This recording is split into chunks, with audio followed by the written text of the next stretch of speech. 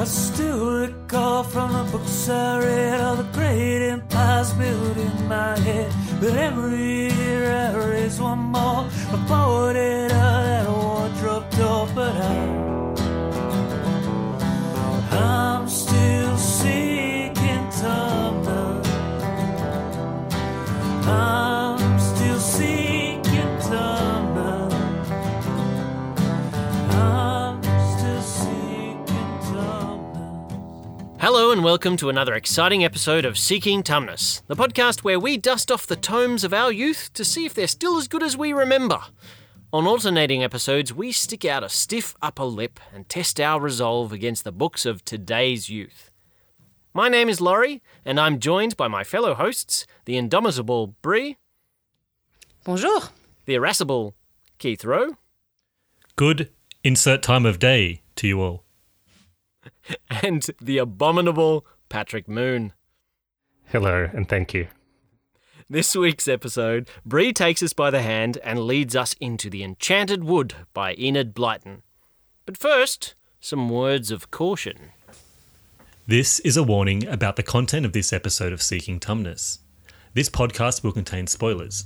Spoilers for a 75-year-old book that's impossible to spoil for the intended audience. If you have not read this book, consider stopping the podcast now to read it. Or maybe just listen to Bree's synopsis and pretend you have. I won't tell. Seeking Tumnus may also contain rampant gender identity disorder, a two-moon bonanza, miniature house servants masquerading as children, a hearty discussion about parenting, and an arboreal assembly of abstruse animalia. Now, let the rhythmic tones of the original moon, Pat, whisk you away to the magical world of the Enchanted Wood with page 1. I like it that I'm the original moon. I don't know how I managed to come upon that moniker, but I'll take it. Chapter 1. How they found the magic wood. There were once 3 children called Joe, Beth, and Franny. All their lives they had lived in a town, but now their father had a job in the country, so they were all to move as soon as they possibly could. "What fun to be in the country," said Joe. "I shall learn all about animals and birds." "And I shall pick as many flowers as I want to," said Beth. "And I shall have a garden of my own," said Franny. When the day came for the move, all the children were excited. A small van came to their door, and 2 men helped their father and mother to pile everything into it. When it was full, the van drove away, and the children put on their coats and hats to go with their mother to catch a train to the station. "Now we're off," cried Joe. The country, sang Beth. "We might see fairies there," said Franny. The train whistled and chuffed out of the station. The children pressed their noses to the window and watched the dirty houses and the chimneys race by. How they hated the town! How lovely it would be to be in the clean country with flowers growing everywhere and birds singing in the hedges. "We might have adventures in the country," said Joe. "There'll be streams and hillsides, big fields and dark woods. Oh, it will be lovely." "You won't have any more adventures in the country than you'll have in the town," said their father. "I dare say you will find it all very dull." But that's where he was quite wrong. My goodness, the things that happened to those 3 children. And that is page 1, and also potentially the best page of the entire book. Patrick, I could listen to you read page 1s all day. Well done, thank you. Keith, what did you think of page 1 or chapter 1? Did it draw your attention? Page 1 with Pat then did draw my attention. I loved that. I think I would have much preferred to have Pat read the entire book to me.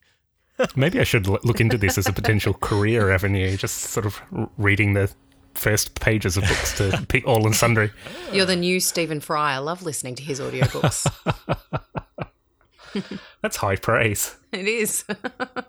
Especially when my voice is absolutely shot currently.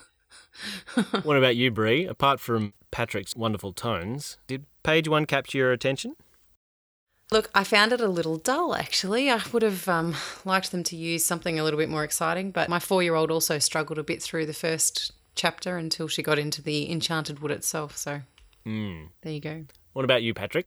No, it sort of boded poorly, I think, for the remainder of the text. I'll get into that very shortly, I suppose, but yeah, it didn't catch me. Sure. I liked the way they were escaping the city and they were glad to be escaping the city. That's not always the case if you're born in a big town or a city, that going to the country could be frightfully dull. You might miss the perks of living in a big town, but no, I like the way the children were very excited about it. I like the way they're excited and they're sort of being uprooted by their family and they're actually on board with it, and their dad's like, shut up, kids, you're going to hate this. He's shutting them right down. Yeah, that's right. And it gave away too much. It's instead of, there being potential adventures and you'll find out more about it later, they're like, yeah, you wait until you see what happens. It's going to be great. I think that's constant throughout the book. It keeps forward selling what's going to come. Yeah. Yeah, there's a bit of foreshadowing and it's not subtle. You got to remember that it's for a younger audience than we would usually do on this podcast, though, I guess, as well. True. And I'm still not sure that they deliver on the promises, but we'll come to that later. Bree, we've heard how the book starts. How does it play out? The synopsis. It was published in 1939, and it's the first in a series of 3 books set around a mysterious tree called the Faraway Tree. The copy that I read was actually printed in 1984, but I think you guys read the reimagined Kindle version. Is that right? Very much so. I read a physical copy, but it was the edited version, so, yeah. The Franny. Okay. Yeah, so that's the thing. So the first thing that I've got different is that Joe is called Joe, but it's also Bessie and Fanny. So they moved from the city to the country with their mother and father, and they soon begin to explore the dark magical wood which adjoins their new property. It's a wood where the trees seem to whisper to each other, and Laurie was taking the pisser of that this morning. But during their first visit to the forest, they encounter a group of brownies holding a meeting and thwart a thieving goblin attempting to steal a bag from the brownies.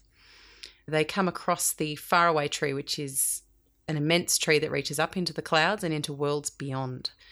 Venturing up the tree for the first time, they discover that it grows plums and lemons and acorns all at once, and they befriend the magical folk who inhabit the tree and soon become friends with Moonface and Silky. Together they go on adventures in the magical worlds which rotate at the top of the tree, the land of Take What You Want, where you literally take what you fancy, the Rocking Land, which spends its time trying to rock you off your perch, and my personal favourite, the land of Dame Slap, where all the naughty pixies and fairies are sent to learn good behaviour through corporal punishment. Was she Slap in the Kindle version, or was she Snap? She was Snap. So Toned her down. the original is better. We'll find out. Each adventure never lasts more than a couple of chapters, and the only vague story arc as such involves the brownies, which return at the end of the book to assist the children and the fairy folk to defeat a small army of red goblins. And there you have it. It almost sounds like we read different books. I mean, yes, the general sort of premise was the same, but for me there was no brownies, there was no Dame Slap, there was a Dame Snap, and there were elves. So it sounds like there was quite a bit of editing, and we'll probably come to that a bit later. Before we do that, Bree, why did you choose the book? Look, I realise it's a little bit on the young side for this podcast, but it was definitely the first chapter book that I remember picking up as a child and reading from cover to cover. I imagine that it was probably my mum or my dad that read it to me the first time, so it's got, it's a lot of nostalgia for me. And I also have this version which has really beautiful and incredibly detailed illustrations by some twins called Janet and Anne Graham Johnston. So as you flick through the pages, the pages really do come alive in my version. I also read a lot of Blyton when I was growing up, and, it really whisked me off to the English countryside and boarding school and fairies and adventures and spies and catching crooks in the Secret Seven. And I kind of always wanted to eat pop biscuits with Moonface and slide down the slippery slip. And I guess the other reason is that my daughter is 4. She likes to read and she's ready for a chapter book. And this one's an accessible one for her. So she has been entranced right from start to finish. So now, everybody, kill my childhood dreams. We get to the portion of the show where we each describe what we think of the book. Keith, why don't you start us off? Sure.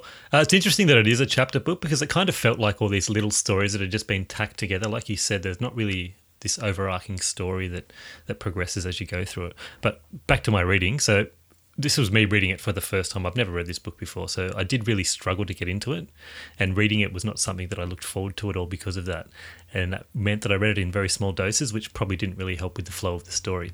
The whole story itself was a fable-like creation of children's imaginative play. It was all the elements there were things that could easily have been dreamt up by children, the children in the story, I guess, because it was relevant to that time. I can see why those children might have wanted to dream that up as well, because everything they seemed to do at home was centered around housework and gardening. The elves, the trains, the dolls, the snowman, they all have a foundation in common children's toys, pastimes, or just generally things that are of interest to miniature human beings. And this is, I think, the series' appeal. They are accessible and relatable to children, though I'd imagine this would be in decline with each passing generation. Interestingly, Brie informed me recently that these books are still selling like hotcakes. So I guess if the nostalgic attachment can be used to indoctrinate children at a young age, there's no telling how long their popularity will run. It's been going for 75 years. It's not like it's abating anytime soon. They've just reissued yet another version. When will the nightmare end? The bad thing is maybe that there's a planned big screen adaptation of this. So I think that may prolong the enjoyment of this series, or I don't know if I'm taking poetic license too far by saying enjoyment, but it sounds like someone has picked up the film rights to many of Blyton's books, and they're planning to milk them for all they're worth, as I think Famous Five is also getting a film treatment. In terms of the story, it could have been a lot better, I think, if the children's characters were developed a lot more. They seem to be almost interchangeable, and nothing much set them apart. I don't know whether that changes in the following books, but in this one, for me, there was nothing distinct about the children. Now, my reading of the book took a little bit of a turn. I decided that I'd read part of it to my 2.5-year-old, and the book really, for me, took a new life when I did so. The writing style that seemed basic and utilitarian prior became engaging and satisfying. It was actually entertaining to a 2.5-year-old in relatively small doses, which was pretty impressive. And he was actually able to recall the characters and elements of the story the following day after reading, although Saucepan Man became the Pancake Man. Which is probably something that I wish was accurate, because Saucepan Man for me was a really annoying character. Oh, agreed. Yeah, so that's it really. It was a really two-speed enjoyment of the book, not so much at all when I was reading to myself, but when I was reading to my 2.5-year-old, I did actually enjoy it. And I think that was captured with Patrick's reading of page 1. I did enjoy listening to that in the same way. All right, Patrick, let's move to you. How did you feel about the book in general? I don't have any children to sort of redeem this book to me, so I found it so tedious, so tedious. And it could, like, quite frankly have been subtitled like 3 idiot children and their stupid friends make the same mistakes over and over and over and over again. It was non-stop, and every chapter they're like, let's go back to the top of this dumb tree and get ourselves into some ridiculous trouble. Like, oh, it's the land of unmitigated and powerful spankings at the top of the tree this week. Let's just like put our heads up there and just see what happens, just in case. Hang on a second, you didn't even get to see the spankings in your version.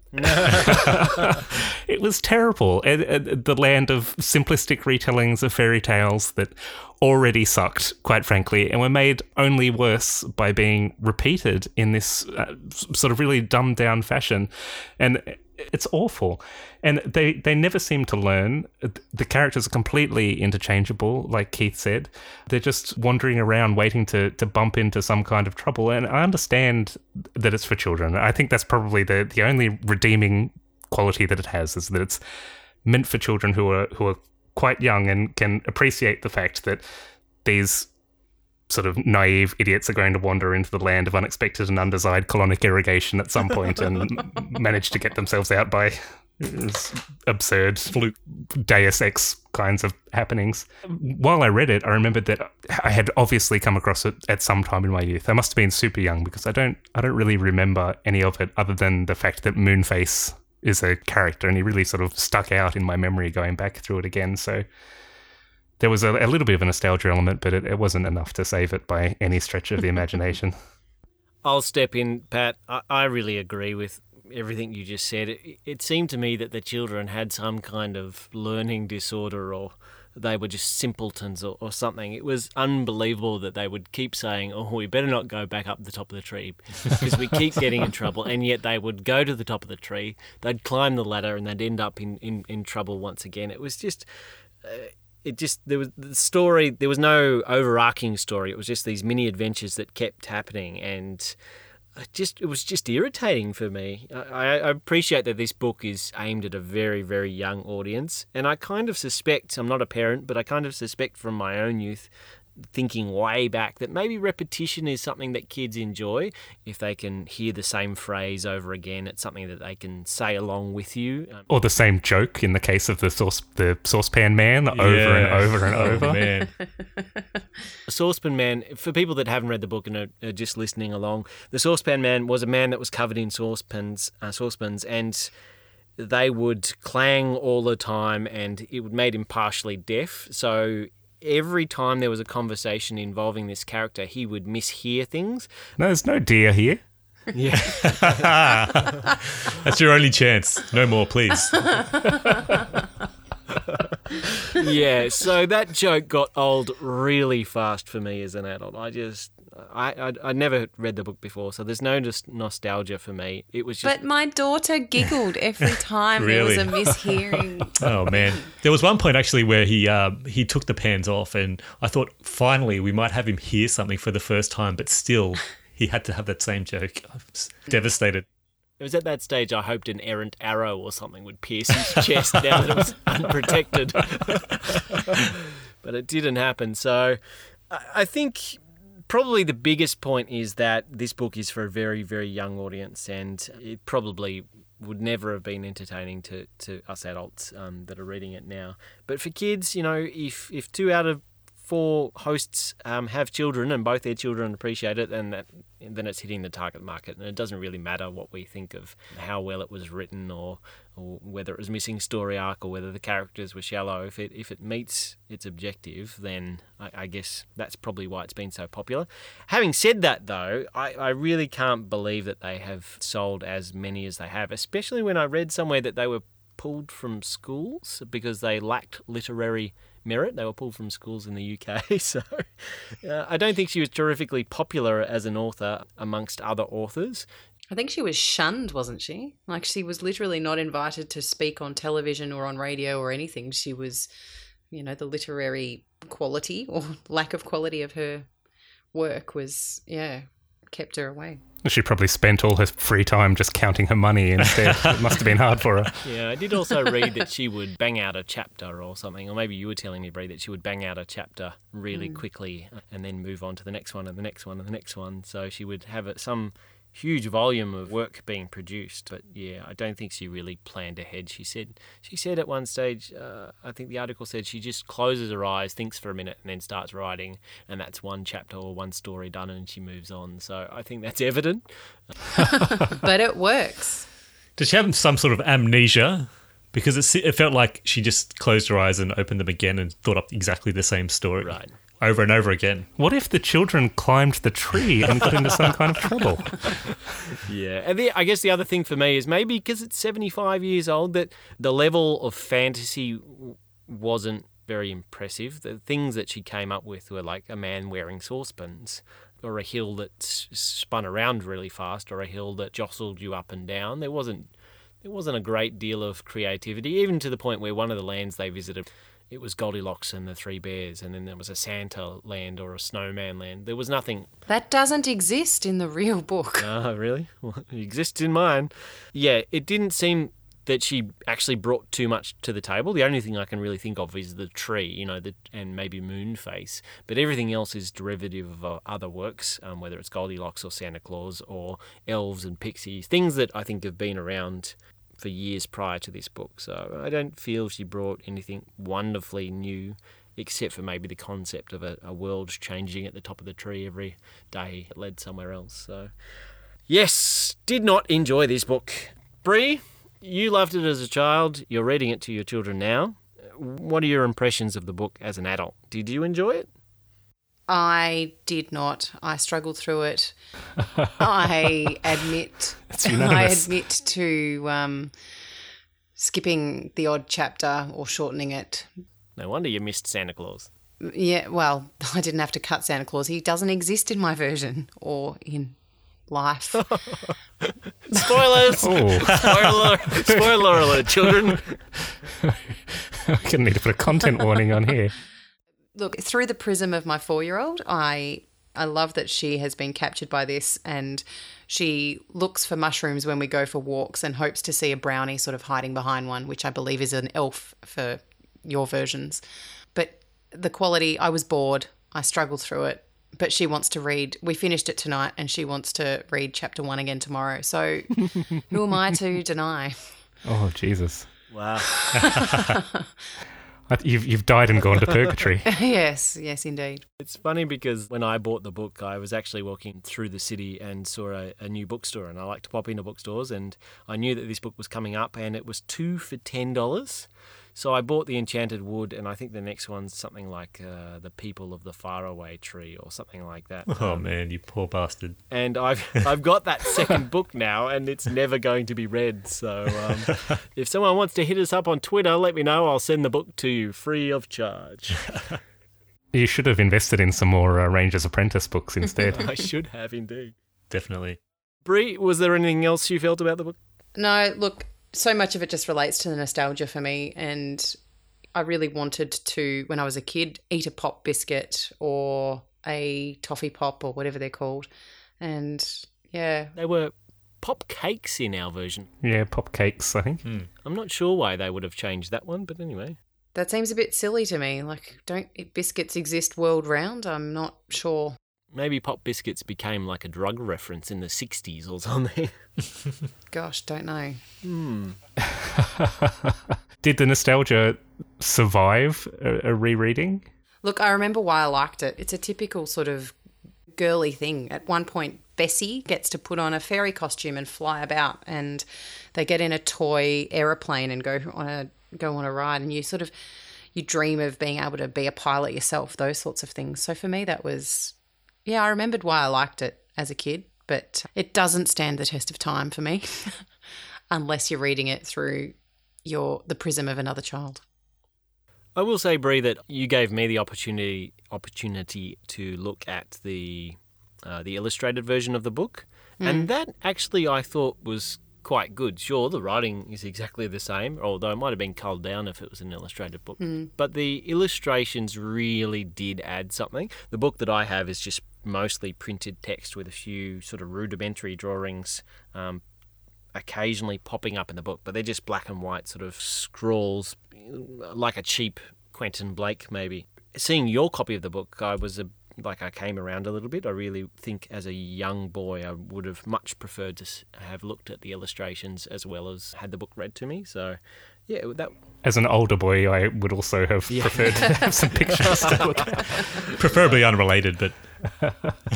I'm always a bit two ways on pictures though, because when you read a book, it's nice to have that image in your head. And it's a bit like seeing a film before you read the novel. If you're reading the novel after you've seen the film, you picture Harry Potter as Daniel Radcliffe, for example. So for me, it's always a bit of a double-edged sword. You don't have that opportunity for your own imagination to take over. So whilst I agree, I mean, the illustrations are beautiful and they really do sort of set the tone and add a nice description to the otherwise mundane words and adventures. But yeah, double-edged, always. I think when you showed me the book, I was 3/4 of the way through my copy of the book.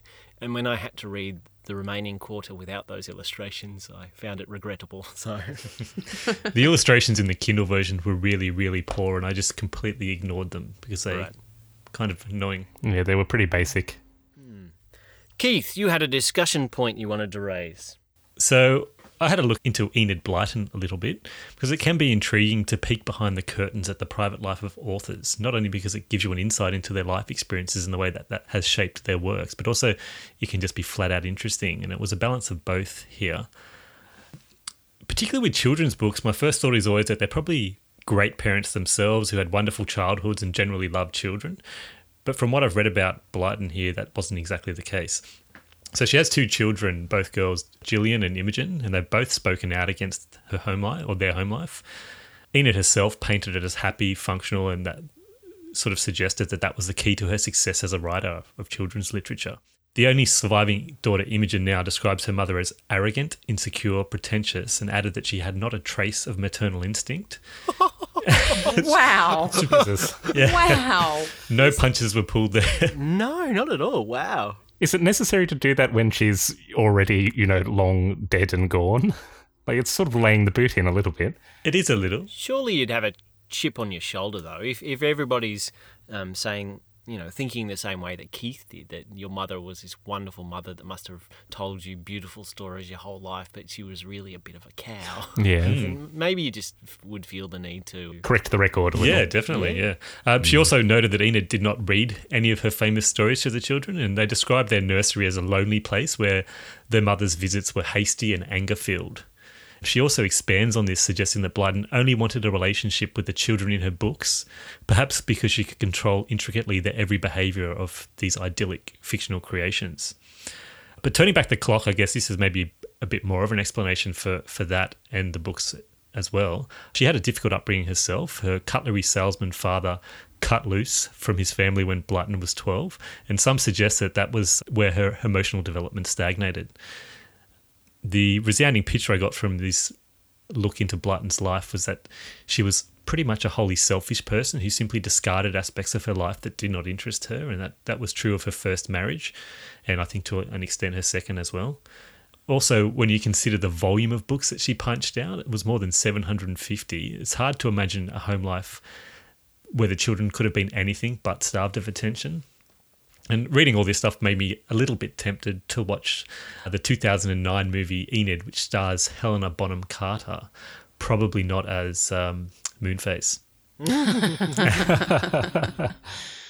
Yeah, so is it the same for you guys, that you assume that with children's authors, they have had these, these storytale upbringings and they're great parents with a fondness for children, or do you take the other angle that perhaps they're damaged humans that have escaping to a world that they can create and maybe recreate their own childhood in a way that is much more pleasing to them?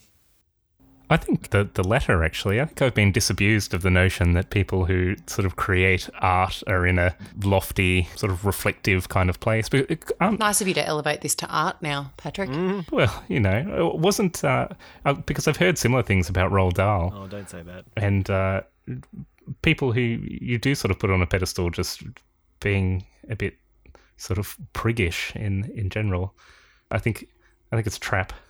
Firstly, how dare you say that about Roald Dahl? I know. I imagined Roald Dahl as like the perfect person to have as a grandfather. Like you'd imagine that he'd be funny and engaging and just sit down and spin you a tale with magnificent vocabulary, and it would be great. And you've just crushed it. You've crushed my dream. Look, I only remember this sort of very vaguely, so I could just be slandering poor old Roald Dahl. But that's as I remember hearing about him. And yeah, I think you start to see that a lot about people that you idolise. Unfortunately, they don't stand up to scrutiny when you scratch a bit of that sheen off, as Laurie and I have discovered to our chagrin with young Patrick Kane this week, but that's another story. Yeah, what about you guys? I would have hoped that she would be lovely and maternal and, she wants to create these worlds that she sees through her own kids and communicate them to others. So I'm actually really disappointed to hear that. I'm a mother myself and I like to be able to stimulate my kids' imaginations, whatever sort of level they're at. So whether that's crawling around on the floor pretending to be a turtle as I was earlier this evening, or reading my daughter this book because she now sees green monsters hanging out of the camellia bushes when we go on our walk. I think that's one of the best parts of being a mother and a parent. So this really has not been a good exercise for you. This is a terrible idea.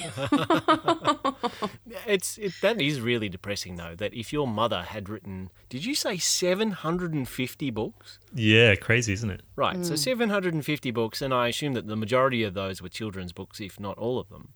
And that sounds like she was too busy to be reading any of them to her children, and they were sitting off playing in their own and occasionally getting furious visits from their mother. That's horrid. Yeah, definitely. I guess you can see now why she's so filled with so much vitriol in her assessment of her mother's parenting. Right. Yeah. But there are so many societies and things dedicated to the memory of Enid Blyton. I mean, I did a bit of a quick search on the internet, and they've got the Enid Blyton Society, who has all of these members right across the world. There are sites dedicated to her from France and Portugal. There's the annual Enid Blyton Day, where all of these people gather to honour her memory and talk about her works, and they have newsletters, and I mean, it's quite astounding. I guess the message here is don't scratch too far beneath the surface if you really like something. I might do that just now, Keith, and see if I can tear your dreams down a little bit here. Dahl was much of the time world historically unpleasant. As a boy, he wrapped his sister in pillows and shot BBs at her. As an adult... That's endearing. Oh, God, that's serial killer material right there. He wrapped her in pillows. Guys, come on. Well, that's true. As an adult, he picked loud fights at dinner parties just to create a spectacle. He bullied editors, sold out friends, and insulted his children. Neil once recounted a charming moment from their first date. I remember his taking a sip of wine and looking at me for a long moment through the candlelight. I would rather be dead than fat, he said. He was, in many ways, a stereotypical mid-century wealthy imperial Brit, a bullhorn of prejudice and entitlement whose gaffes could be almost touchingly clueless. And apparently an anti-Semite to boot, according to the rest of the article. So, yeah. I hope that's a fully referenced article. Yeah. No, I'm just spewing whatever I could find on the internet, of Oh, course. dear. All right, so maybe check that before you go burn your books. No, that's from the New York magazine. Well, not the New York Times, okay? No, I can't. That's just a quick Google. But yeah, so childhood heroes, they're not all they're cut out to be. Thoroughly depressing. Let's move on to something else. Bree. Yeah, I just wanted to bring up the topic of selective editing. So we've discovered that the books have obviously been reimagined over time, anything from words to entire chapters. So the whole Santa Claus thing, I did a bit of a quick research myself last night to figure out what had happened. And apparently the chapters around Mr. Boom Boom and Santa Claus were from a fourth, more comic book style Enid Blyton about the faraway tree. And they've actually taken chapters from that particular comic book section and inserted it here, which, because they're such short adventures, you can do, I suppose. But it's not just that. They take out references to brownies and gollywogs, and they've changed pop cakes to pop biscuits. And I'm sure that there are... Oh, and I don't know about your version, but my version has... It feels like every second or third paragraph, the word queer in it to mean strange or different or interesting. And I had a quick word search on the Kindle version, and I think the word didn't come up at all. So, or it came up once. How do you feel about the selective editing? Are you better to keep the essence of the time and teach children that words have different meanings or meanings that can change over time? Or do you agree with removing gollywogs because of the racist connotations? Yeah, for me, I think it becomes confusing for children if they're listening to a word and then they go to school and use that same word and come to understand that it has a very different and undesirable meaning. So I guess the word queer has changed dramatically from being just strange to meaning homosexual. And I don't think at this age you want to confuse children. I'm kind of happy for that kind of editing to take place. What do you guys think? Yeah, I guess the question then is where you draw the line. Once you start making changes, it can be difficult to know where to stop. And I guess it feels here from Bree's perspective that they've maybe taken it a little bit too far and it's lost some of the essence. And I saw that in people's reviews of it online as well, that people were a bit upset that they were reading these different versions when they really wanted to go back to what they remember from their childhood. I guess they're trying to keep it relevant as well, though, and they want to keep those mega sales happening, and at some point it's going to be just too dated for that to be feasible. Yeah, it still was very dated, though, but I guess maybe it's removing anything that has the slightest hint of contention because it really is aimed at very young children, so you don't want to get offside with those parents. It can be quite touchy. Yeah, and you can't really have a conversation with the kids either at that point at age, you're talking like age 2.5, 3, 4. Like we're not going to get into a debate about the merits of censorship and linguistics. Yeah, but I'm not sure that they're going to retain all of those words either to go out and use in a particular setting. Although maybe, who knows? Isn't that the part of the point of reading to children, though, that especially if you're dragging your finger across the page, that you're hoping to expand their vocabulary and assist them with learning new words and reading in general, that you want to not be leading them astray or introducing confusion at that young age? I still think that it's important for kids to understand that, there are lots of words with two meanings, and that could even be flower spelled differently to, the flower that you find in a bouquet. It's, there's a lot of anomalies in the English language, and lots of things mean, different things. And I think that you can get that nuance over time if you introduce it. Sorry, might I say that Pat's parents must have been very vociferous readers, because he has a fantastic vocabulary, and I must compliment you on it. Thank you. I did read a lot when I was a kid. I couldn't put books down, really. It was all I ever did. I don't know how I feel about the censorship component, because I certainly read things like Tom Sawyer and Huck Finn when I was growing up, and in their sort of unedited forms.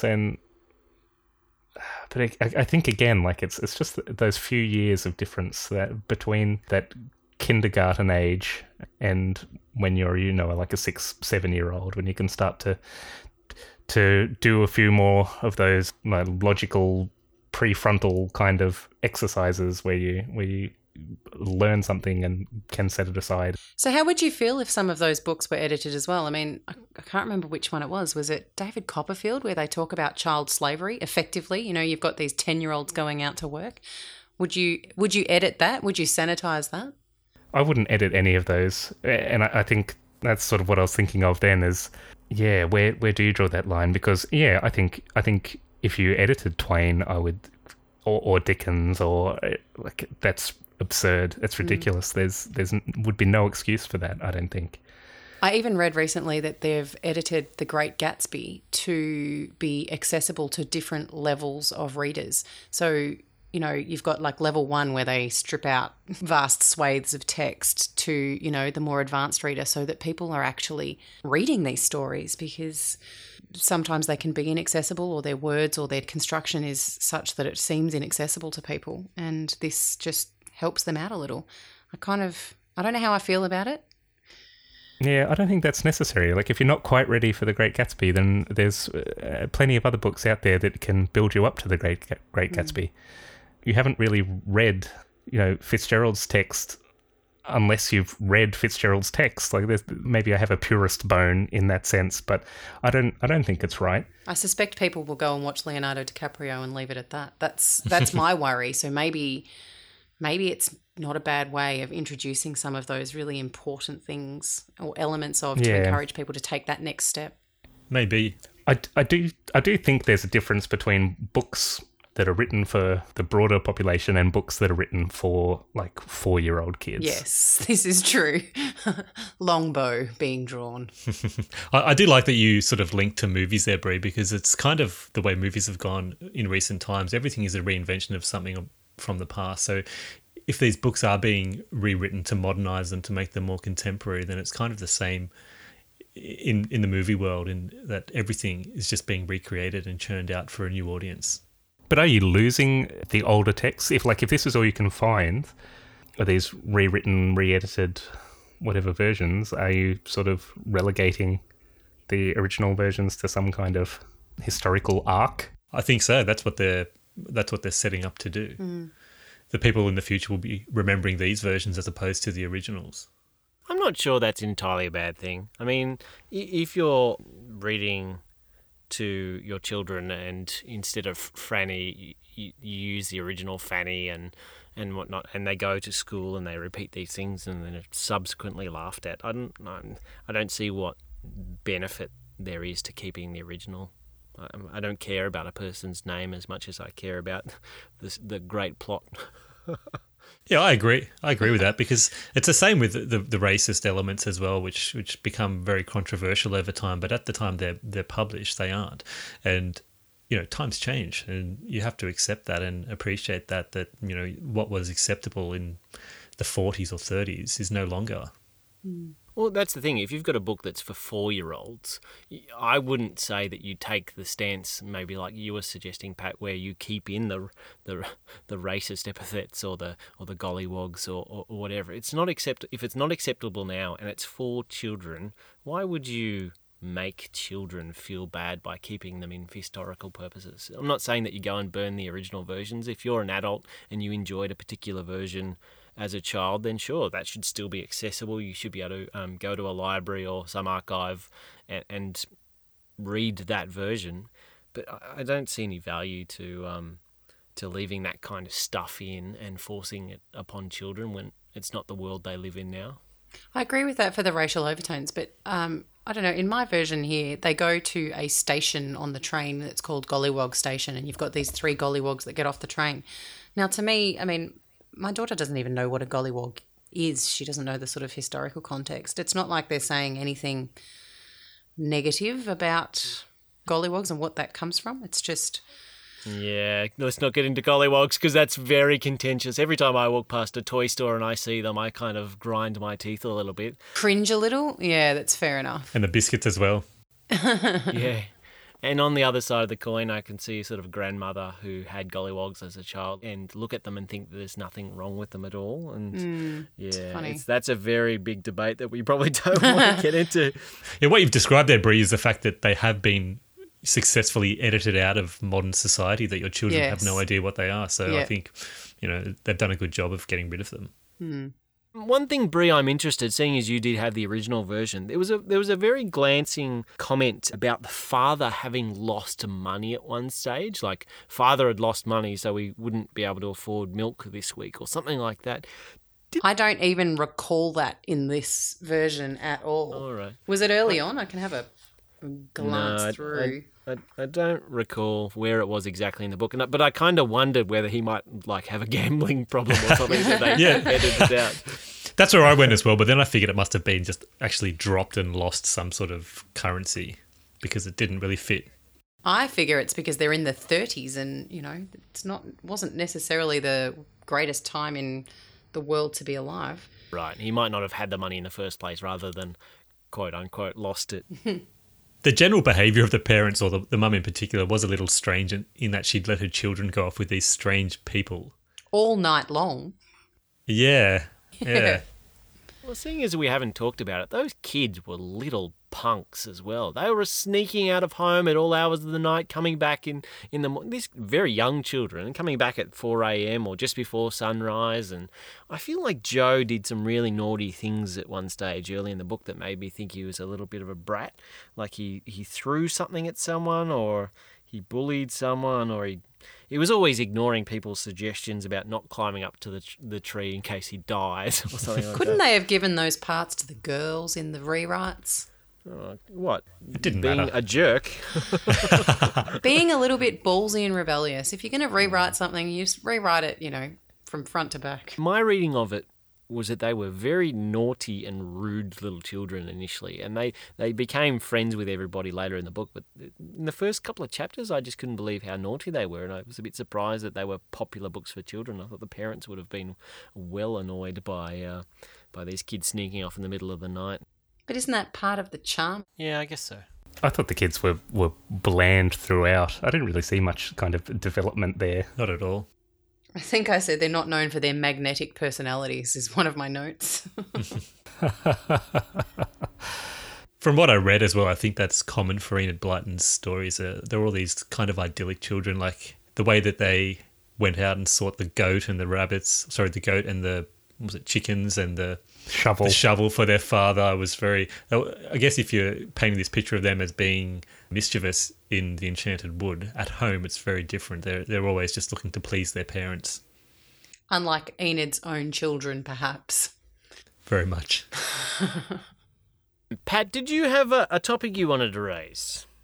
I did have a topic I wanted to raise, and this is more generally pertinent to the podcast we've been doing, I suppose, rather than to Enid Blyton specifically. But I like browsing the relationships advice subreddit on Reddit, and there was one query that a Redditor had that struck me as particularly pertinent to our purposes, and I was wondering what your reactions were to it, and so I'll just read it to you. History: I'm a young adult author with USA Today bestseller, a number of awards. I met Phil, my boyfriend, when we were taking night classes together, and we ended up being being partnered in a project. He's always been kind of iffy on my career since he considers himself to be a smart guy above a lot of things, etc. When we were moving, and I was off for a series of conferences, he took it upon himself to package up several boxes worth of my books and drop them off at Goodwill. I didn't know about this until about 2 weeks later when I returned. He'd already had the chance to unpack a lot of what we had. I realised some of my books were missing and asked if he had not just unpacked them because he didn't know how I'd like to organise them. He said no, he took them to donate because they were all children's books and he didn't want to look at our library and see so many brain-dead books and whiny teenager books. He's one of those people who gets upset about adults reading young adult fiction or even teenagers sometimes because it's not what he personally prefers. Some of the books he donated were gifts from other authors, advanced copies, things like that. I don't know what to do about it. I called the place he dropped them off at, but they've already been processed and are in retail stores now. What should I do here? I'll dump the guy. Are you kidding me? How do you even ask? Those are philosophical differences. That relationship cannot last. Wow. I would take him out to a field and beat him savagely with a cane stick. Oh, God. Talk about burning books. That's just horrendous. What a narcissistic psycho. Yeah. I like that. I like the sort of subtly dropping it in, like, you're a young adult author, but I got rid of all these young adult books because they're whiny and brain Talk dead. about disrespectful. God. Wow. That's horrible. Was this in America? I presume this is in America. Sue the bastard. Sue him for all his Yeah, work. absolutely. So beat him and then sue him on your No, part? we're not right. We don't. That sounds like bullying to me. That sounds a bit like Rangers Apprentice type violence. I don't. Can't have any double That wasn't standards. a No. throwback to the Rangers Apprentice, yes. Oh. Yeah, it's pretty rough, and I find it, especially given what we've been doing over the past number of weeks, there's actually a lot of value to these books, and there's a lot of quality in these books, and I think apparently people are really missing that. I mean, even Harry Potter is young adult, really. Right. I'm not sure whether they dodged a bullet by finding out early that this person is a psychopath, or whether having lost all of your favourite childhood books is the bullet. They've just moved Well, in they're together. moving haven't across they? the country together too, so I mean, I think they haven't dodged the bullet so much as realised that the bullet is heading in their direction far too late. Was there any follow-up from the OP in that?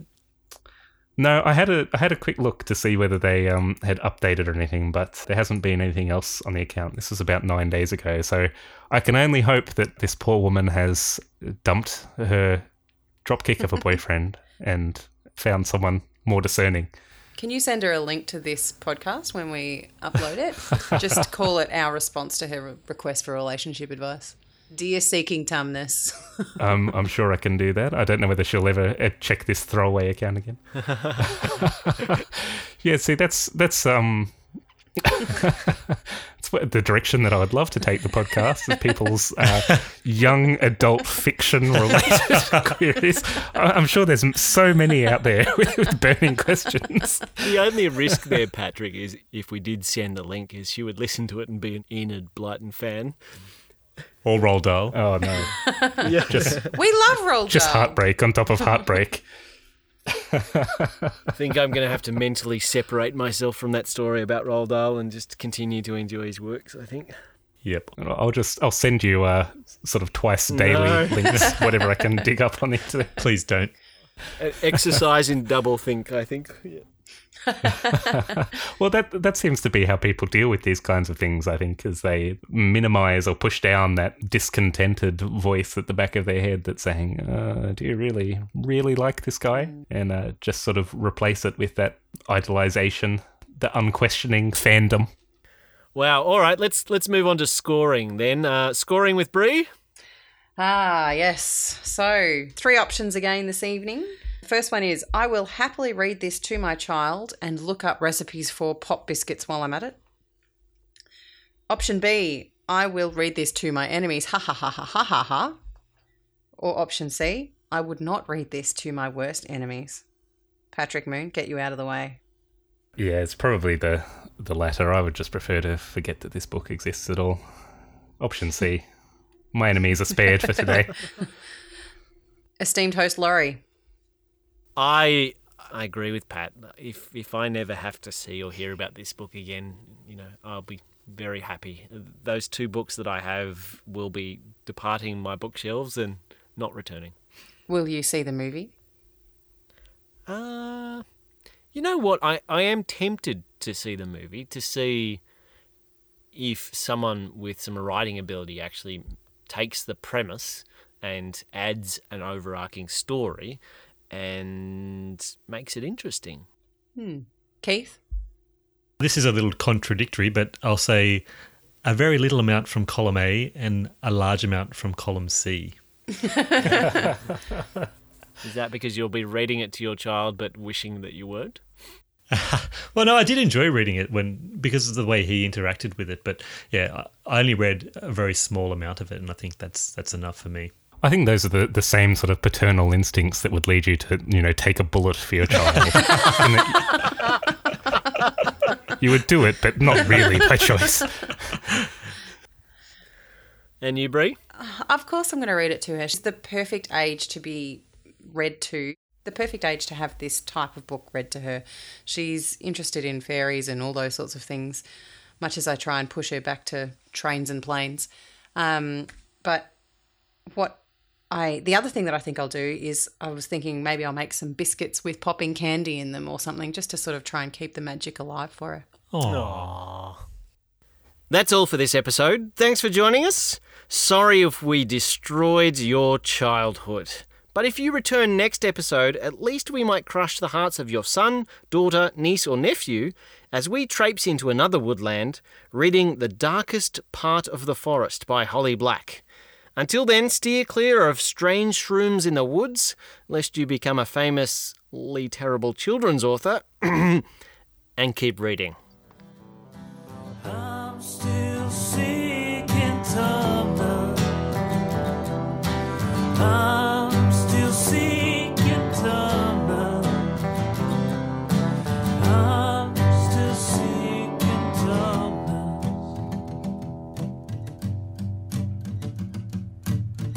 Firstly, how dare you say that about Roald Dahl? He wrapped her in pillows, guys, come on.